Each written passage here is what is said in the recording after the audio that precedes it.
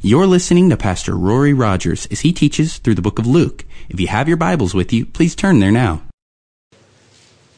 Matthew chapter 24. And Lord, just as we come to the text again today, just so thankful for the work you did in first service. Just in spite of me feeling so weak and just my brain going everywhere, Lord, I love how you are so faithful to speak, because you love these people even more than I do, God. And you want your word to go out with power. And so I just pray you would do that this morning. Lord, that you would save those today that need to be saved. Lord, that you would encourage those today that need encouragement. That you would revive those who need revival. And Lord, that those that have come today, from the least to the greatest of these, would taste of the fountain of living water that comes from you. That they would crave you, and they would just partake to never thirst again. We just worship you as we come to your word. In Jesus' name, amen. Amen. Well, we're in week 5 of the Olivet Discourse. I know you guys aren't getting tired of it. Neither am I. A very exciting section in Scripture dealing with the end of time, the end of the world. And some lessons that we've been learning are that we're to be watchful, we're to be careful, we're to be prayerful, and we're to be faithful. As the disciples asked Jesus, what will be the signs of your coming and of the end of the age? Jesus went into a 2-chapter discourse called the Olivet Discourse, where he spurs us and exhorts us to be looking for his appearing and to persevere in the midst of trials, to be looking for the signposts that show how soon his coming is. Because, man, it is coming so quickly.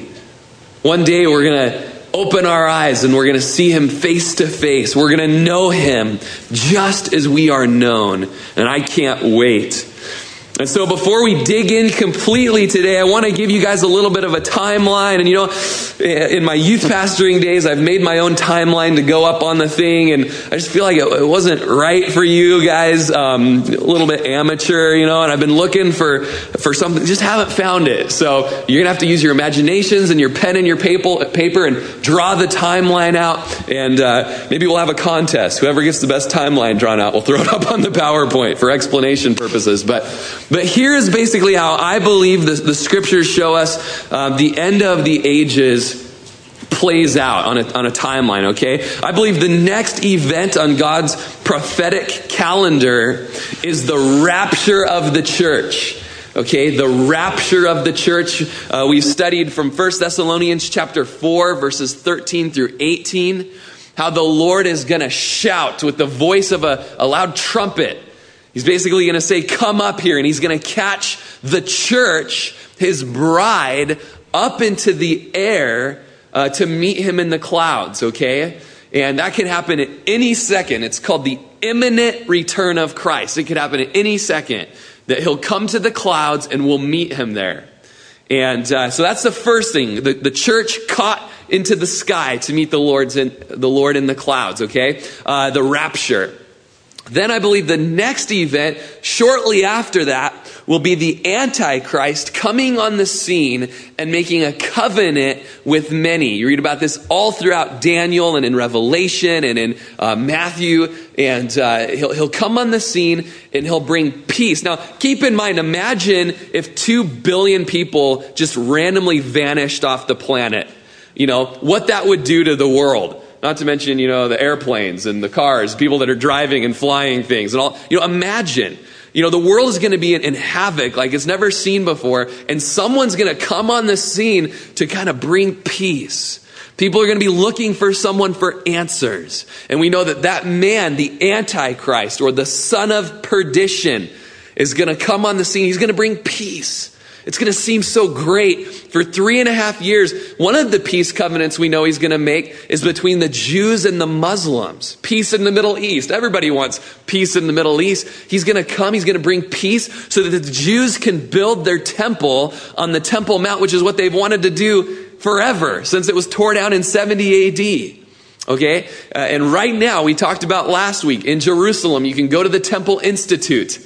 And there are a bunch of zealous Jews who've built all of the artifacts for the temple to have it rebuilt. It's ready to go. I've seen with my own eyes the candlesticks, the menorahs, the tables of showbread, the priest's garments, I've seen photographs of the breeding grounds for the red heifers and the sacrifices, So it could happen at any second, okay, that man could come on the scene and bring peace so that the Jews could build their temple on top of Mount Moriah.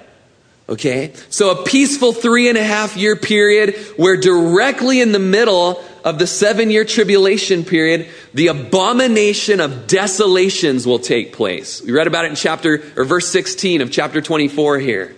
Okay, the abomination of desolations is when the Antichrist will bring an end to the sacrifices and offerings there in the temple, and he will set himself up to be God and demand to be worshipped. Okay? So that's the abomination of desolation. We know it's exactly 3.5 years into the tribulation period. The Jews are going to say, this guy's a little bit crazy, and they're going to run away from him. They're going to flee from him. So he's going to persecute them. So for the next 3.5 years of the tribulation period, the Antichrist is going to be trying to kill Israel. Just like, Satan's always tried to kill the Jews. He's going to try to kill the Jews one last final time. And he's also going to try to kill the saints. Okay, the tribulation saints that got saved during the tribulation period. Okay? Then at the end of that 7-year period, the end of the tribulation, the second coming will happen. Now the second coming is when Jesus comes with the saints down to the earth and sets up his kingdom here on earth. He's going to come during the battle of Armageddon, and he's going to wipe out the Antichrist and his armies, and he's going to come and set his feet on the Mount of Olives. We did a big study on that last week. And it's there in Jerusalem that he's going to reign on David's throne, such as always been prophesied throughout the scriptures. That he's going to rule on the earth in Jerusalem, in Israel, and rule from David's throne. Okay? And he's going to rule for 1,000 years. Hope your timelines are looking good. For 1,000-year period, he's going to rule on the earth during the millennial reign. We all know what millennium means since Y2K, right? It means 1,000 years. So for 1,000 years, he's going to reign on the earth, and we're going to reign with him. Now, it's going to be a weird season. I mean, you've got us there, the Christians are there, who are there in their glorified bodies, but then we're also going to have the tribulation survivors that survived the sheep and the goats judgment. They're going to live on the earth, and they're going to repopulate the planet for 1,000 years. It's going to be a very strange time. I already see some people like, I don't know. Yeah, don't worry. It's a whole year's Bible study in and of itself, okay? And so as we look through all of this, the main thing, I'll just come back, he could come at any second. The next event is us looking into his eyes. And 1 Corinthians 15:51 tells us it's going to happen in a moment, in the twinkling of an eye, which I did a little more research and found out that the twinkle, there's the wink, the twink, and the blink, okay? And the twinkle is a billionth of a second. It's when light reflects off the back of your eyeball, and it happens within a billionth of a second. So basically, we're going to blink or twink, and we're going to see Jesus face to face. And it can happen at any second. And according to prophecy, it's the next thing to happen. So we're to be ready, and we're to be watching.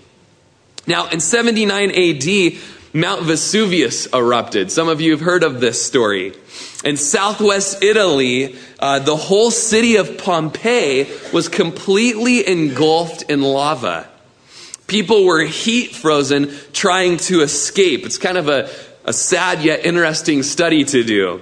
But one discovery there on Pompeii was of a Roman guard standing straight up, spear in hand, refusing to move as the wall of lava descended down on Pompeii. And he's been frozen in time in that bold, brave stance. You guys, as we see the signs of Christ coming, getting larger and bigger, and the temptation is to scream in fear, don't be afraid. But be ready and be watchful, because he's going to come and he's going to take us. There's the story of, and you'll have to test it according to Scripture, but there's the story of Satan having a board meeting down in hell with 3 demons. The devil said each demon needs an idea on how to get more souls into hell. And one little demon said, I got an idea. I'll tell him there's no God. The devil said, well, good try, but I tried that, and it won't work for everyone, because God's placed in them an instinct to know that there's someone divine out there. You won't get many people into hell that way. The next demon said, well, why don't we tell him there's no heaven or hell? The devil said, well, you'd surprise some people in the end, but for the most, people think that God created men on this earth for more than this life alone. Finally, the third and most intelligent demon stood up and said, I got an idea. I'll tell him there is a God, and there's a heaven and a hell, but that there's no hurry, that they can believe and not behave. They can think these things, but kind of keep them in a Sunday morning compartment, and that's all. And the devil said, bingo. That's exactly what's going to cause so many to fall. You guys, there's not much time. And the whole Olivet Discourse purpose is to waken us up to say, be ready, be ready, be ready. You know, the Jews right now are looking for the first appearance of the Messiah. You know, they don't think Jesus was the Messiah. And the more time that goes by, the more they realize he's coming soon. He is coming soon. In fact, if you go to the Wailing Wall today and you look at the Wailing Wall and then turn directly around, there's a big banner up that says, Messiah is coming soon. Rabbi Schlausch, who's on the executive committee of the Rabbinical Councils of America, believes the Messiah is coming. And back when the first Gulf War started, he said in the Wall Street Journal, what's happening now is like labor pains. It's looking pretty messy, but in the end, what will come out is a new and living light. The Messiah may be just an eye blink away. You know, here's a guy, you'd think he's been reading Jesus' words, because he's realizing the labor pains are getting very extreme, and he's realizing we're a blink away. It's all what Jesus said.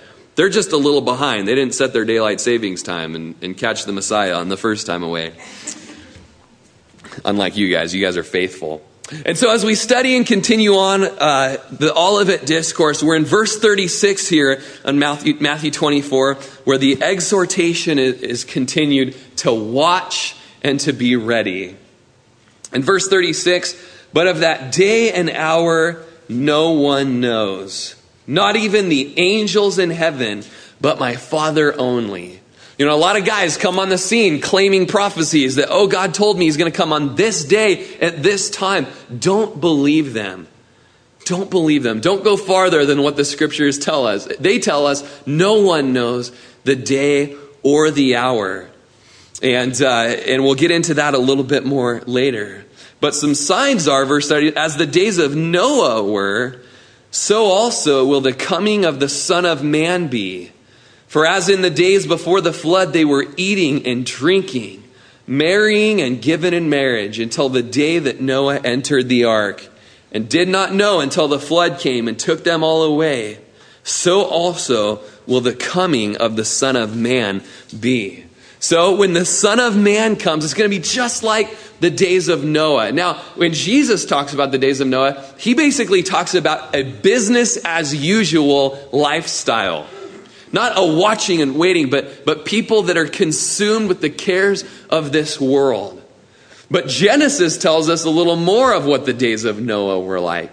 In Genesis chapter 6, verses 5 through 12, we see that the days of Noah, the Lord looked on men and saw that the wickedness of man was great on the earth, and that every intent and thought of man's heart was wicked continually. Very similar to what's going on today. In fact, in Genesis 6, it says that the Lord was sorry that he'd even made man on the earth. I mean, it's hard to think of the Lord thinking that about man, isn't it? I'm just bummed I even created them. And so that's when he said, I'm going to destroy man who I created from the face of the earth, both man and beast and every creeping thing, bird of the air. I'm sorry I've made them, he says. But there was one man in his family. It says, Noah found grace in the sight of the Lord.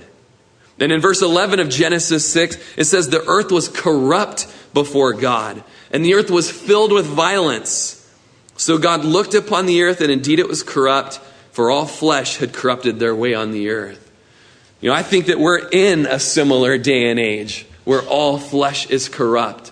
And the Lord is ready to come and set up his kingdom of purity and righteousness and justice, like we were just singing in that closing song. So the days that Jesus comes, it's going to be like the days of Noah. We're also told from Luke's gospel in chapter 17 that the days are going to be like the days of Lot in Sodom and Gomorrah, where they ate, they drank, they sold, they planted, they built. But on the day that Lot went out of Sodom, it rained fire and brimstone from heaven and destroyed all of them. And then we're told to remember Lot's wife. Remember Lot's wife. For whoever seeks to save his life will lose it, and whoever loses his life will preserve it. You guys remember Lot's wife when they were escorted out of Sodom? They were running because the city was about to be destroyed by God, fire and brimstone. And at the last second, Lot's wife looked back, sorrowful that they were leaving that world and all of its stuff and all of its junk that just ensnares us and traps us. And so she looked back. Her heart was still back there in Sodom. And immediately she turned into a pillar of salt.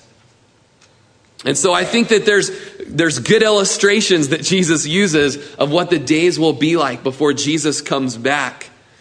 In fact, Noah in the Bible is called a preacher of righteousness. And for 100 years, this old guy, 500 years old, was building a massive Titanic-sized boat, all while preaching the gospel to the world around him, wondering what he's got in his driveway. You know, what are you building there? Don't worry about it. Just get on it. You know, repent of your sins and get on the boat. You're crazy, old man. You know, by the way, where'd you get all this money for all this lumber? You know, for 100 years, he preached righteousness, but the world rejected him. And finally, one day, the rains came down and the floods came up, you know, and it was the day to shut the door of the boat. And all of a sudden, once the door was shut, everyone was realizing we should have got on there. You know, and you know, you see the little children's books of the Noah's Ark, and, you know, it's just this fun little peaceful scene, you know, all the little animals, and horrific. Could you imagine what that day was like as the whole city, the whole world is pounding on the side of the boat to open it up, but it was too late? It was too late. Guys, the warning from the days of Noah are to be ready to get on the boat. To be ready. Because it's too late once the door shuts. And so as you go on, we've got that example of Noah. And, you know, even today there are preachers like Noah pleading, be saved. Be saved. Run away from your sin. Run away from the cares of this world and be saved. But just like the people in Noah's days, they mock the preacher. You know, they mock the people that tell them about Jesus. You're a Bible thumper. You know, you're a fundamentalist. You know, and they insult the preachers that are out there. Some of you are preachers. You know, and they reject the gospel, and it's so sad. We go on to read there that verse 40, 2 men will be in the field, one will be taken, and the other will be left. 2 women will be grinding at the mill, one will be taken, and the other will be left. Watch therefore, for you do not know what hour your Lord is coming. These 3 verses, I believe, are the rapture of the church being described. We're told that we don't know the day or the hour that will be taken. Some people say that this is the second coming of Jesus at the end of the tribulation when he comes and sets his feet on the earth. But as we've studied for the last 4 weeks, we know when the second coming is going to happen.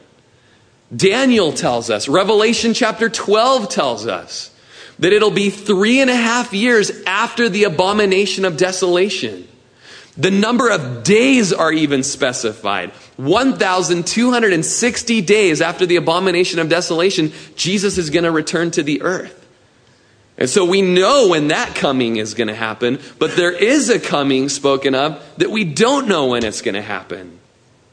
And during that coming, 2 people will be cruising down the street, whistling the Andy Griffith song, and one will be taken, one will be left. 2 people will be playing Xbox 360. One will be taken, the other will be left. Imagine what that day will be like. But one will be taken and one will be left. And we're told the Greek word there is paralambano. Paralambano. You might write that down. And it means to receive near someone who is associated with you in an intimate act or relationship. It means to take somebody with you that you're close to, that you love. And the same word, paralambano, is used in Matthew chapter 1 when Joseph takes Mary. It's also found in Matthew chapter 17 when Jesus takes Peter, James, and John up on the Mount of Transfiguration. And then in John chapter 14, verse 1, you guys can flip there if you want, but this is a familiar passage to you. Here's what Jesus says. Let not your heart be troubled. You believe in God, believe also in me. In my Father's house are many mansions. If it were not so, I would have told you. I go to prepare a place for you. And if I go and prepare a place for you, I will come again and receive you to myself, that where I am, there you may be also. So the Lord is going to paralambano us. He's going to rapture us. He's going to catch us up because we are his bride. We're going to be taken right before that 7-year period of tribulation that is so bad the world has never seen anything like it before. It will never see anything like it after. And unless Jesus didn't, if Jesus hadn't come again, the whole world would die. Nobody would survive. And so here I believe it's just a picture of the rapture taking place. And so we're warned, watch. You don't know what hour your Lord is coming. Verse 43, but know this, that if the master of the house had known what hour the thief would come, he would have watched and not allowed his house to be broken into. Therefore you also be ready, for the Son of Man is coming at an hour you do not expect. If you were, told when the robber was going to come into your house and kidnap your children and kidnap your wife and take your wife as a ransom and take all your money and everything, I know you Prineville men. I know that you've got security systems in your house that are so much more than an alarm. They've got sharp blades and firing mechanisms and powder, and you're not going to let nobody come in and take your children. You're going to fight, of course. And so we're told, be ready. Be ready. You don't know when he's going to come, but be ready. Okay, Lord, here I am. You can come at any second, and I'm not going to be ashamed at your coming. Verse 45, who then is a faithful and wise servant, whom his master made ruler over his household, to give them food in due season? Blessed is that servant whom his master, when he comes, will find so doing. Assuredly, I say to you that he will make him ruler over all his goods. So we have these lessons from 2 different servants. And we read of the first servant that he's a faithful servant over his master's household. Something interesting, you might just mark in the margin of your Bible, that word household in the Greek is therapeia, where we get our word therapeutic. And it's very interesting that the house of the Lord is a place where therapy happens. You've heard it said that we're like a hospital, the church is. That people can come in off the streets hurting and broken, bruised and bleeding, physically and spiritually. And we'll mend them. And we'll give them Jesus who will heal their wounds. And so if you're a servant, today the Lord's entrusted you to be part of that healing work here in Prineville. And when he comes, be a faithful servant. Because if you're faithful, you'll be given a reward for that obedient service. It says in verse 47, he'll make him ruler over all his goods. You know what's awesome? Being a servant of the Lord, if you're obedient and faithful, you want to know what the reward is? More opportunities to serve. Isn't that awesome? Jesus says, if you want to be great in the kingdom of heaven, you got to be a servant. You guys want a reward? Here's more opportunities to serve and to be used by me. What an awesome reward. I like that reward. In verse 48, we have the lesson from the evil servant. But if that evil servant says in his heart, my master delays his coming, and he begins to beat his fellow servants and to eat and to drink with the drunkards, the master of that servant will come at a day when he's not looking for him, and at an hour when he's not aware of. And he will cut him in two and appoint him his portion with the hypocrites. There will be weeping and gnashing of teeth. And so the wicked servant says in his heart, my master delays his coming. He's not coming today. He can't come today. Guys, watch and be ready. He could come at any second. In 2 Peter chapter 3, verse 5, you read about, that the Lord is not slack concerning his promises, as some consider slackness. And it gives a little illustration there of people saying, he's not going to come today. I mean, people have been waiting for Jesus to come since the apostles' day. He's not going to come. Oh, we've got plenty of time. Man, and then we're warned. Guys, Peter says, he's going to come. And he's going to dissolve the earth with a fervent heat. And he's going to set up his final new heaven and new earth. Be ready. It's going to happen. He's not slack like some people are slack. Anybody here work with somebody who's a slacker? The Lord's not like that guy. The Lord is faithful concerning his promises. The Bible says that his promises are yes and amen. You can take them to the bank. And so you can either be a good and faithful servant, helping out and healing people and pointing them towards Jesus, or you can be the wicked guy that, the cares of the world. He's drunk and he's partying and beating his fellow servants. He's not encouraging people and healing them, but he's discouraging them.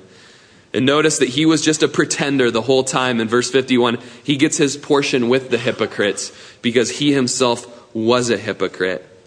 And then in verse 1 of chapter 25, we're just going to go through verse 13 today. We read of another parable of the 10 virgins. And notice every single one of these is exhorting us to watch and be ready. And, because he's coming at an hour we do not know. And in verses 1 through 13 of chapter 25, we have the parable of the 10 virgins. And why don't we just read the first 13 verses? It says, then the kingdom of heaven shall be likened to 10 virgins who took their lamps and went out to meet the bridegroom. Now 5 of them were wise and 5 were foolish. Those who were foolish took their lamps and took no oil with them. But the wise took oil in their vessels with their lamps. But while the bridegroom was delayed, they all slumbered and slept. And at midnight, a cry was heard, behold, the bridegroom is coming. Go out to meet him. Then all those virgins arose and trimmed their lamps. And the foolish said to the wise, give us some of your oil, for our lamps are going out. But the wise answered, saying, no, lest there should not be enough for us and you. But go rather to those who sell and buy for yourselves. And while they went to buy, the bridegroom came. And those who were ready went in with him to the wedding, and the door was shut. Afterward, the other virgins came also, saying, "Lord, Lord, open to us." You can hear the pounding on the door. But he answered and said, "Assuredly I say to you, I don't know you. Watch therefore, for you know neither the day nor the hour in which the Son of Man is coming." Man, what a sobering passage, this passage of the 10 virgins. Now, to understand these verses, you have to kind of understand the background of a Hebrew wedding, okay? The first stage of the Hebrews' wedding was the engagement. The engagement happened at ages 2 or 3, an arranged marriage. This was far too important of a decision for these little kids to make on their own. So the parents picked the spouse. And I know there's many dads in this room who would love to go back to the arranged marriage system. So afterwards, we're going to have a meeting and we're all going to, barter with each other and sell our kids. So that's the engagement. The parents approve who you will marry, which is actually still wise today, that your parents have a say. Then we have the betrothal. The betrothal is between ages 12 and 15. The groom's father, and as I read this, picture how this applies to us as the church. The groom's father would negotiate a bride price for the bride, which was security for the bride in case she was widowed. Then they would sip wine to seal the agreement. This was a legal procedure, and if either of the two broke the agreement, it was considered adultery and they would be stoned. This period would last for a year, during which they would not live together, but the bride would wear a veil during that time, signifying that she was legally another man's wife. She would prepare her wedding dress with the material that the groom would provide. Meanwhile, the groom would begin adding a room onto his parents' house. Then we have the wedding day, when the groom's father decided that the construction was finished on the extra room. The groom would grab his best men and his friends, and they would march towards the bride with timbrels and trumpets blazing. The bride didn't know the exact day or hour. They didn't send out the save the date little flyers. But she knew the season and was in a constant state of readiness. When the groom arrived with the blessing of her father, she would run out to greet him, and they would walk back to the groom's house, where the celebration would last for 7 days. Once the ceremony was finished, the groom would lead the girl into the room he prepared for a 7-day honeymoon. 7 days of no labor was a wonderful period during those days, and the only time in their life that they'd be able to kick back and relax. During this 7-day period, the bride would never be seen. The groom would make occasional appearance and greet the guests, taking back food and gifts to his bride. Then after the 7-day honeymoon period, the groom would present his bride to his family and guests, where they would partake in the marriage supper. Now, I love the picture of the Hebrew wedding, because Ephesians chapter 5, we read about the blessings and the responsibilities of a husband and wife. That husbands are to love their wives in the same way that Christ loved the church, giving himself for her. And then we're told that the wives, in turn, are to submit to their husbands as to the Lord. And he goes on to say there in Ephesians chapter 5, I'm telling you a mystery, this relationship between the husband and wife. It's a picture. I'm actually talking to you about Jesus and the church. If you're really a part of the church today, I'm not saying if you go to church, but I'm saying if you're part of the church, then you're his bride. Even you big manly men, you got to get used to it. I'm a little uncomfortable with it as well, but it's what the scriptures say. We're the bride of Christ, so let's humble ourselves. And I like that title.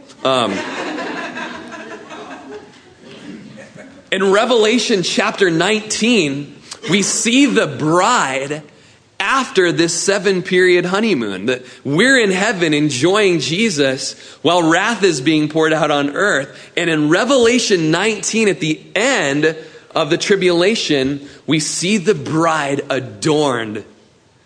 And we see the marriage supper of the Lamb, the bride and the groom united.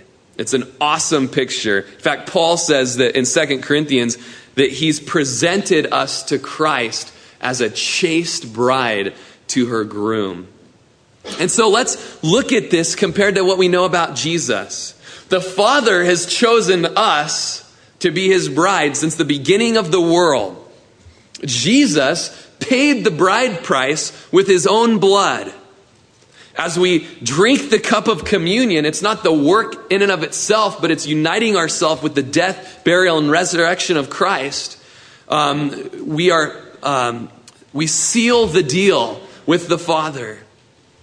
Now we see Jesus dimly as through a mirror, but soon we'll see him face to face. And like the bride, we're living in a continual state of readiness while our groom is preparing a place for us. Just like he said in John chapter 14, verses 1 through 4, I go to prepare a place for you, and I'm going to come, and I'm going to receive you, paralambano, to myself.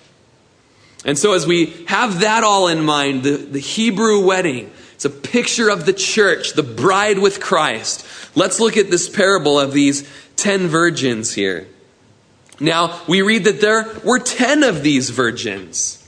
Josephus says that the number 10, and remember Josephus is our Jewish historian friends from the time of Jesus. He says that the number 10 is a special number, and it's a number of completion, much like the number of 7. He writes that you had to have 10 men to eat a Passover lamb. You had to have 10 people at a wedding for it to have its proper significance. 10 men had to be in a community if there was going to be a synagogue there. It was also customary to have 10 bridesmaids in a wedding party. So there were 10 of them. It's kind of a complete picture of what the Lord's trying to get across. They were virgins, unmarried people, not with the bride, not with the groom. They had lamps, and that word lamps, it speaks actually of a torch. It's the same word used of the soldiers when they were coming to arrest Jesus, those torches that they had. And these torches would be cloth on the end with a wire mesh that would constantly be dipped in oil, saturated, so that at the moment of the strike of a spark, those torches could be lit on fire. And so we see that they all are there, and they're in their wedding garments and their bridesmaids' outfits.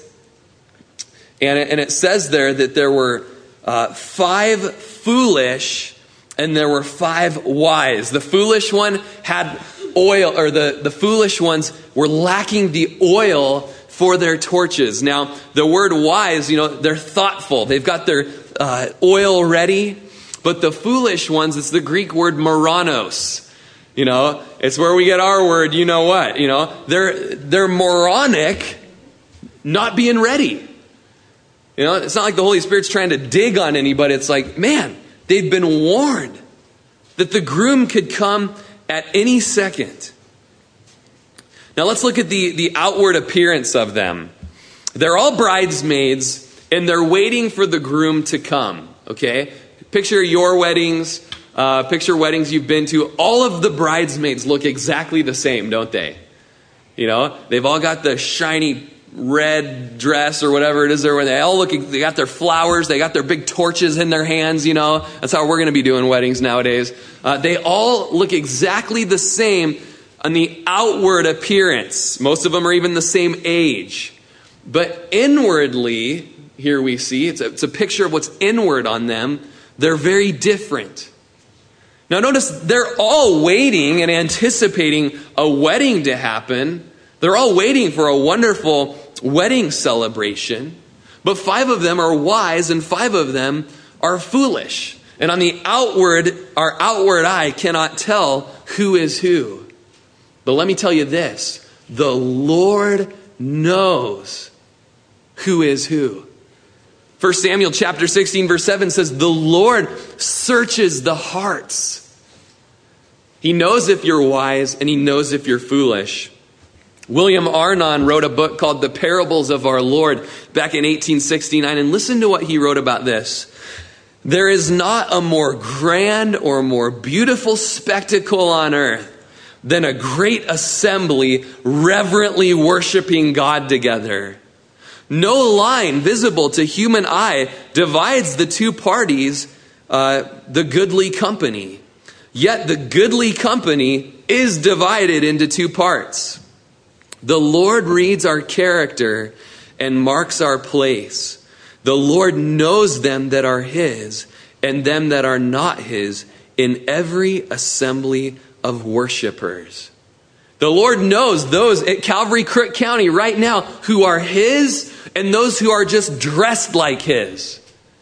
The Lord knows those that have the outer appearance of religion and those that have the oil of the Holy Spirit in their hearts today.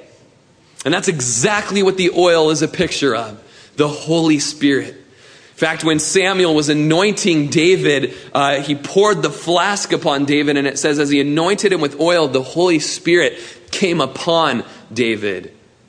And we as believers have that same Holy Spirit, the person, the third person of the Godhead Trinity upon us today, if you're a Christian today.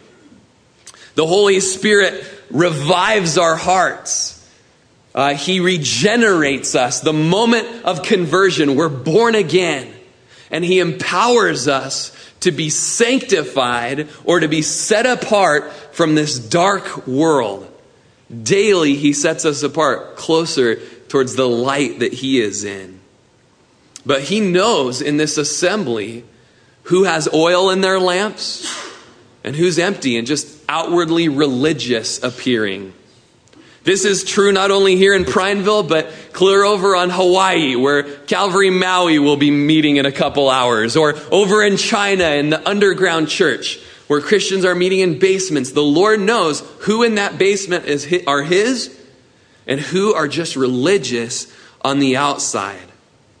And so in this parable, wisdom and foolishness manifest in how prepared you are for the return of Christ. We see that all of them became a little drowsy and slept, and that happens. You know, every day there's a part of our day where we forget that the Lord could come at any second. But man, then there's that time during the day when the Lord nudges us in the gut. Hey, I could come back at any second. All right, totally. I was snoozing for a second there, but I'm ready. And then there's those that are always snoozing. They're always sleeping. Oh yeah, they're at church, you know, but they might as well be sprawled out back behind the sound booth or something, you know, just like, you know, they're always sleeping. They're never ready. Notice also with these 10 virgins, all 10 of them considered themselves to be part of the wedding. They all thought they were Christians. They all thought they were part of the show. They all had on the outer garb. They all were invited to the wedding. But it was a time of unexpectedness.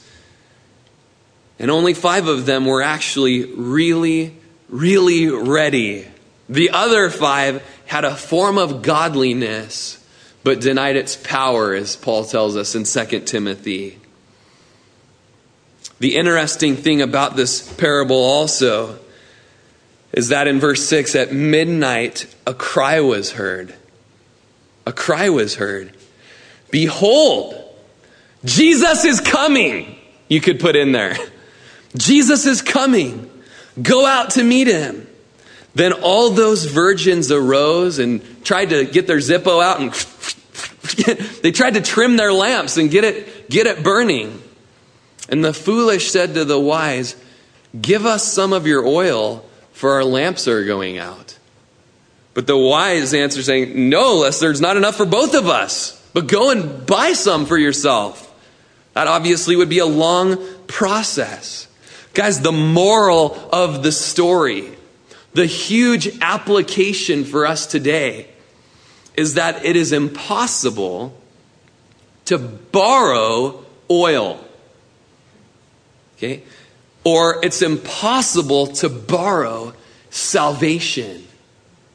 On that day, you're not going to be able to say in the instant that Jesus is coming, Hey, Christian wife who's been the spiritual leader of our family for the last, 37 years, give me some of your oil. It can't happen. Or, hey, mom and dad, you're the one that's been living the Christian life and I've been riding on your coattails my whole life. Give me some of your oil. All of a sudden, it's impossible. The oil of salvation can't be borrowed from somebody else. Now, the good news is you can get your own oil today. The Holy Spirit can come in you and regenerate you. Jesus uses the term, you can be born again when the Holy Spirit comes inside you. He'll make all things new. And Ephesians tells us that he seals us as a guarantee of our salvation. It's like you have a big stamp put on your chest. This guy's mine, and I guarantee that he's saved. That's the good news, is you don't have to be in the place of these. I don't know. If Jesus were to come today, I really don't know if I'd be going to heaven or not. Why are you so foolish? If Jesus doesn't come today, you could be killed in a car accident, or you could have a heart attack or a stroke. Or those little witty comments you've been giving your wife for so long might end up with the frying pan to the side of the head. I'm just saying. Are you ready? Or are you foolish? Are you counting on mom or dad's, relationship with Jesus to be what gets you to heaven? Are you counting on a friend that you have? My friend, he loves Jesus. Well, what is wrong with you? Why don't you love Jesus? It's been said that God doesn't have any grandchildren. He only has children. You can't rely on your parents' salvation that, God's my grandpa, No, let him be your father. Let him come into your life and change your life and forgive you of your sins and pull you up out of the miry clay that you're in. Man, your sins are sucking you in deep. Let him pull you out of the miry clay and set your feet upon the rock. He wants to do that for you today. But you have to make the choice. And I plead with you to choose wisdom rather than being a moron. And you can today. And we're going to give you the opportunity to ask Jesus to pour out his oil on you. The Bible says that we're like orphans who need to be adopted. And God chooses us and adopts us. And after the adoption, he puts his stamp on us, saying that we're his. And you can be his today. And we're going to go ahead, and that's where we'll close today. We'll have Stuart and the worship team come up. And you can just put your Bibles down.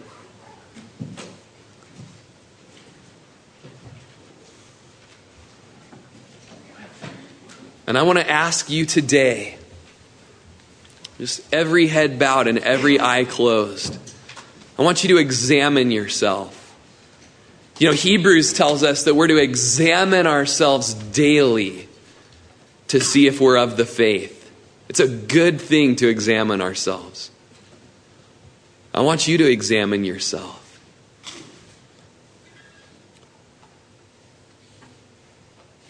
Are you just a religious person who you have all of the outward appearances of a Christian? You're even claiming to be awaiting his return. You've got the church clothes on. You pack a Bible with you. And to the outward eye, you're a Christian. But between you and the Lord today, you're dying. And you need to be born again. And you need to have the Holy Spirit come into your heart. The oil of the Spirit to come upon you.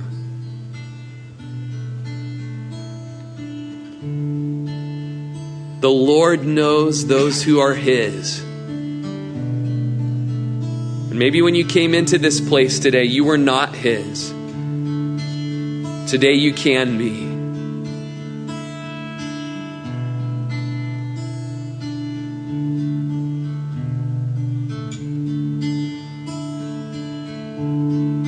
And I've just felt all night and all morning, it's just been a tough study for me. But just one thing that the Lord has just impressed upon my heart is that in this place today, there are the foolish virgins who have all the actions down, but they're not born again. Examine yourself.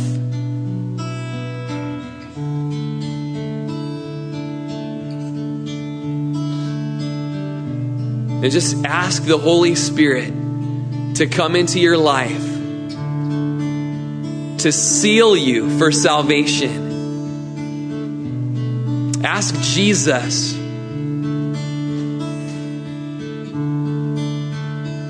to forgive you of your sins, to cleanse you by his blood, to wash your dirty black garments as white as snow. Because the time is short. He could come today, and you want to be found ready.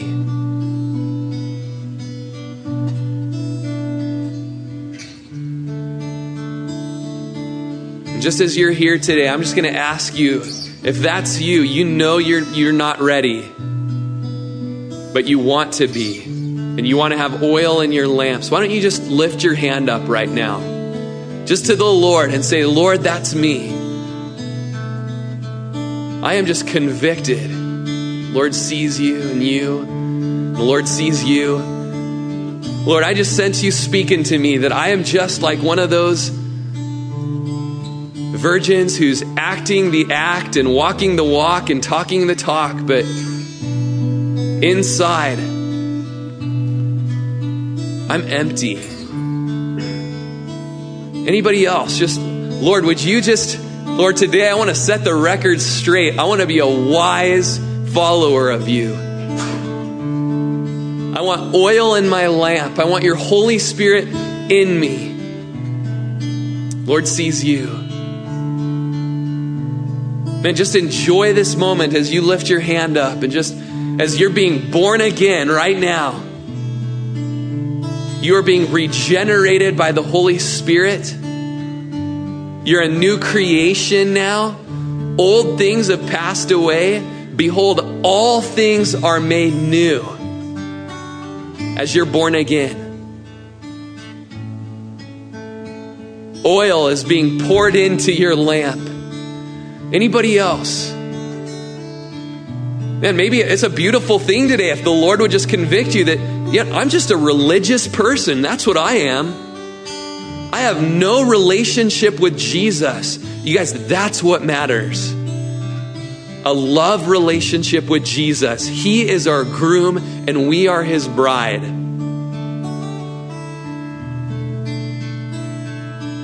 Man, today, just lift your hand up and say, Lord Jesus, I want that love relationship. It's more than religion. It's relationship.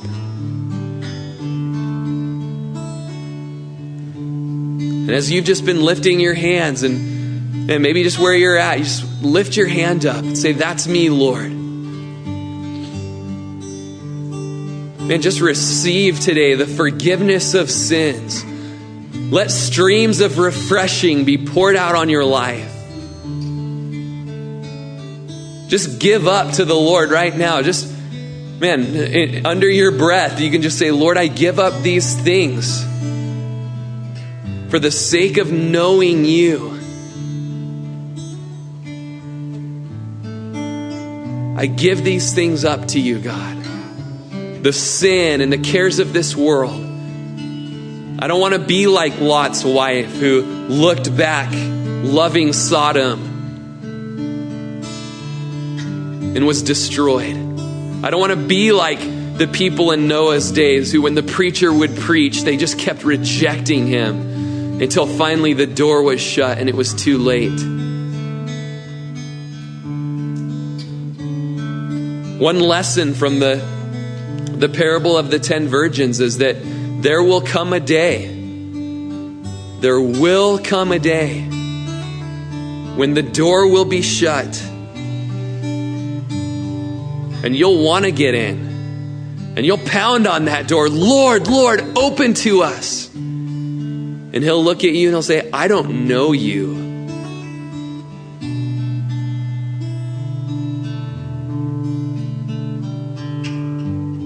Today you can know Jesus.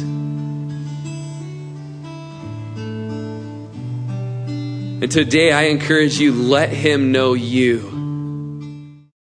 You've been listening to Pastor Rory Rodgers, pastor of Calvary Chapel of Crook County in Prineville, Oregon. For more information on Calvary Chapel of Crook County or to contribute to this ministry, check out our website at www.calvarycrookcounty.com, or you may write to us at P.O. Box 378, Prineville, Oregon 97754.